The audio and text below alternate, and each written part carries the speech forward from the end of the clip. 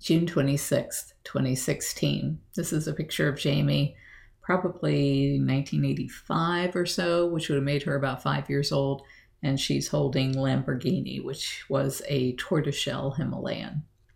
I am grateful for the opportunity to live in paradise. I walked through what used to be a wall into our living room this morning and looked out over Rocky Creek. I had a moment of deja vu, where it was the first time I walked through that opening when I remodeled this house back in the 90s. The house has changed, but the view is spectacularly unspoiled. I am grateful for Salsa's content management system. Yesterday I needed to write 70 letters, all different, to our 6,407 of our supporters to ask them individually to contact their members of Congress.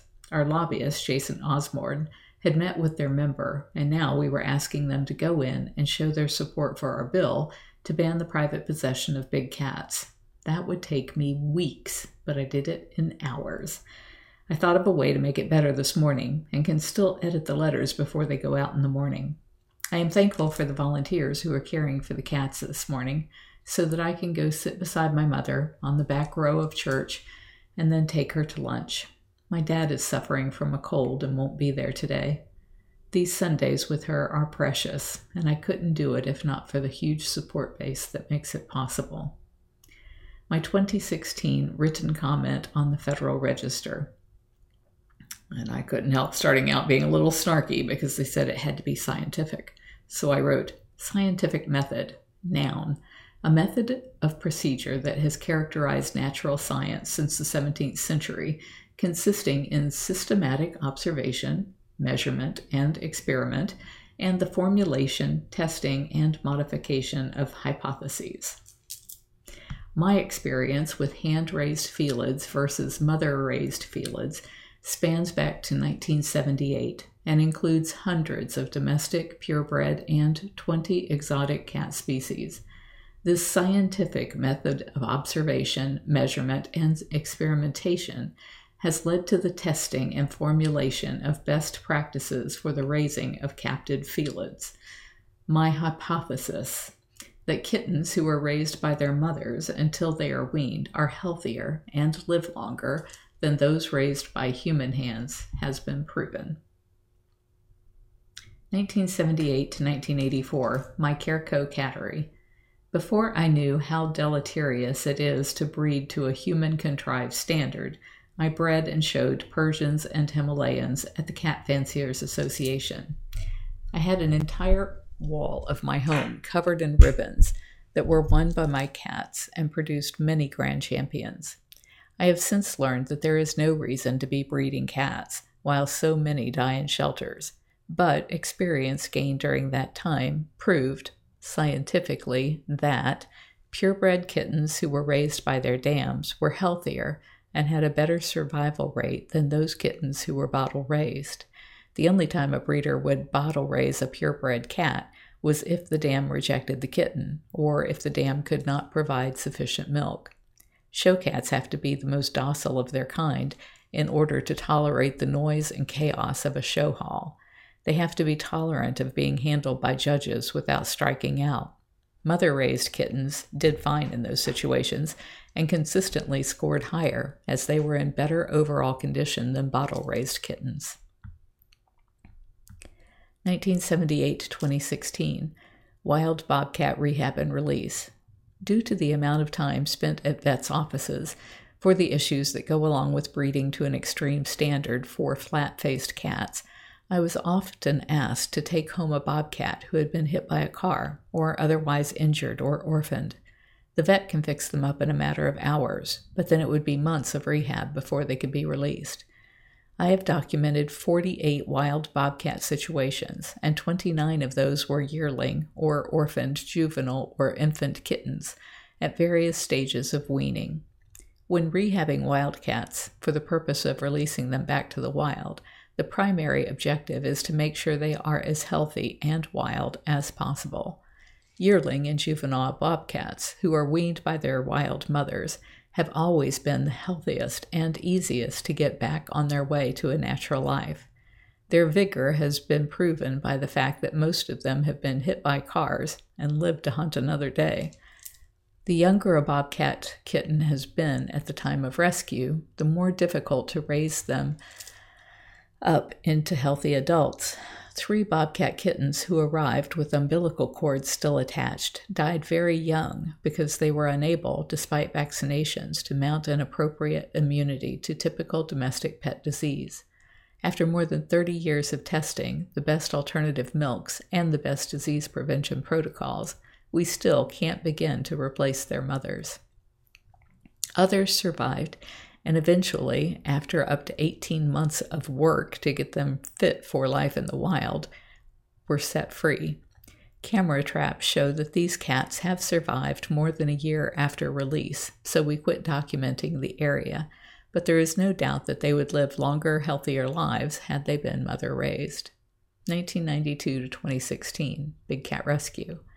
Over the past 24 years, I've cared for more than 200 exotic cats of 20 species, including the big cats involved in this bill: lions, tigers, leopards, jaguars, cougars, snow leopards, clouded leopards, and hybrids such as ligers. The sanctuary started with the rescue of over 100 bobcats, Canada lynx, and Siberian lynx from fur farms from 1993 to 1997. The vast majority of these were kittens at various stages of being weaned, but who were separated from their mothers during the rescue to prevent maternal infanticide. We didn't know any better then, and took advice from the very people who are opposing measures to end the abuse of wildcats. The kittens who spent the most time with their mothers were the healthiest. The kittens who were separated from their mothers earlier were the most difficult to keep alive and suffered the most health issues later in life, such as nutritional cataracts, frail bones, rotten teeth, and less resistance to parasites and other stressors. The emotional issues we see in bottle-raised exotic cats include sucking on paws and tails until they bleed because they didn't get sufficient suckling over months or years with their real mothers. They often do not know how to deal with others of their own kind and are fearful and aggressive toward them. They will often overgroom, which starts as a self-soothing process, like the paw and tail suckling, but results in open wounds and massive hairballs. Exotic cats who have been handled by people are more dangerous because they have no natural aversion and will reach out and try to pull people into the cage. Even in play, they are far too powerful and often maim and kill without even trying. A recent example was a bobcat, the Great Pretender, who died this week at the age of 24. He had been mother-raised and weaned. His previous owner had tried declawing him to make him more tractable, but when that didn't work, they dumped him at an exotic animal auction in 1992, where taxidermists were bidding on him. He was rescued and sired a kitten before being neutered in the 1990s. She only lived to be 14. We stopped breeding in 1997 once the internet arrived, and we discovered that none of the exotic cats in captivity would ever serve any conservation purpose. 2014 to 2016, foster kittens. In 2013, Big Cat Rescue partnered with the Humane Society of Tampa Bay to foster orphaned and abandoned kittens.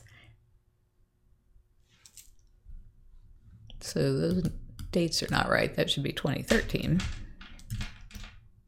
to 2016. And then it says, in 2013, Big Cat Rescue partnered with the Humane Society of Tampa Bay to foster orphaned and abandoned kittens. We have taken in more than 375 kittens and mothers with kittens during this time. This has given us the most hands-on experience and proof that mother cats are uniquely equipped to raise their own kittens far more successfully than our best efforts. Sometimes mother cats are dumped at county shelters along with their kittens. When we can assist a mother by giving her a quiet and sanitary environment, she will raise her kittens that are far healthier and better adjusted than those who arrive as orphans that are bottle-raised. The mother-raised kittens are fatter, have glossier coats, stronger teeth and bones, and learn how to deal with others of their own kind in an appropriate way. The bottle-raised kittens are far less thrifty and succumb to illness much more often.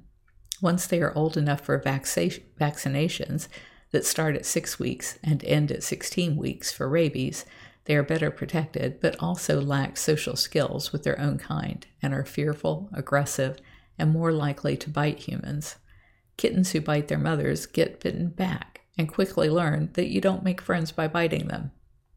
Breeders and dealers in cubs emulate that by kicking and punching the cubs in the face, but it's not the same, and thus the lessons learned by the cubs are not the same. To conclude, I'd like to point out that you are asking for scientific evidence that cubs should not be hand-reared and used as pay-to-play props.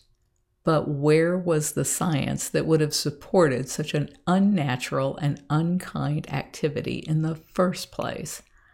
The people who breed cubs for use as photo props or to get people to donate or volunteer in their backyard menageries say that they have to hand-raise the cubs because the mothers will kill them, or so they will be comfortable in captivity, or so that people will see them and protect their habitat for them in the wild. These are all lies and have no science to back them up.